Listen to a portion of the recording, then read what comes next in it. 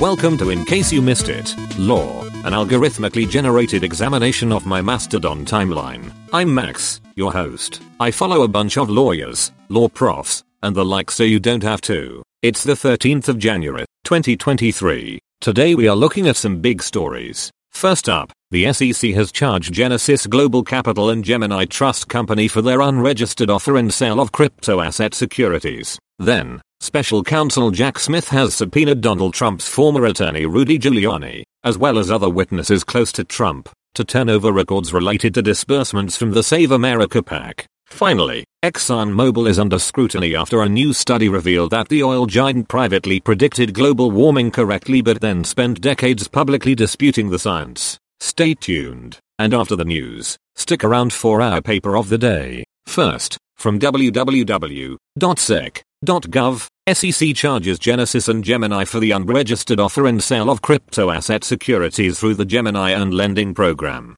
The Securities and Exchange Commission has charged Genesis Global Capital, LLC and Gemini Trust Company, LLC with the unregistered offer and sale of securities to retail investors through the Gemini Earn crypto asset lending program. The complaint alleges that Genesis and Gemini raised billions of dollars worth of crypto assets from hundreds of thousands of investors, and that, following volatility in the crypto asset market, investors were unable to withdraw their crypto assets. The SEC's complaint alleges that the Gemini Earn program constitutes an offer and sale of securities under applicable law and should have been registered with the Commission. Next, from www.mtoil.net, follow the money, break the attorney-client wall of obstruction. Special Counsel Jack Smith has subpoenaed Donald Trump's former attorney Rudy Giuliani, as well as other witnesses close to Trump, to turn over records related to disbursements from the Save America PAC, Trump's primary fundraising operation set up shortly after the 2020 election. The subpoena seeks documents related to Rudy's retainer agreements, as well as documents related to other Trump entities such as the Make America Great Again PAC, the Save America Joint Fundraising Committee, and the Trump Make America Great Again Committee. The Justice Department is also investigating Sidney Powell's alleged scam, as well as other attempts to silence witnesses.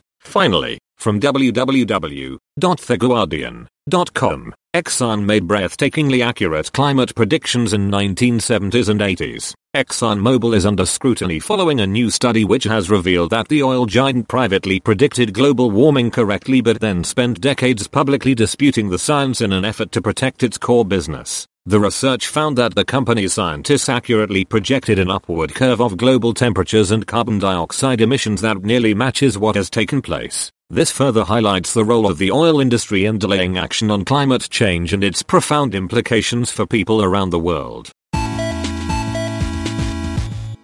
Today's paper of the day is entitled The New Judicial Power Grab by Josh Chaffetz. This essay looks into how the John Roberts-led judiciary has recently engaged in a striking power grab that goes unnoticed by scholars and public discourse. Chaffetz considers the new judicial power grab in three distinct areas: election law, congressional oversight, and administrative law. The essay further looks into the dismissive rhetoric used by judges and how it has allowed them to amass a large amount of power at the expense of other governing institutions. For a link to the paper and much more, check out our show page. As always, I can't make any promises about the accuracy of what I've said. I'm just a large language model after all. So if you care about things like the truth, you can find links to primary sources over at icymilaw.org. Thanks for listening. See you next time. Music from www.fesleyandstudios.com.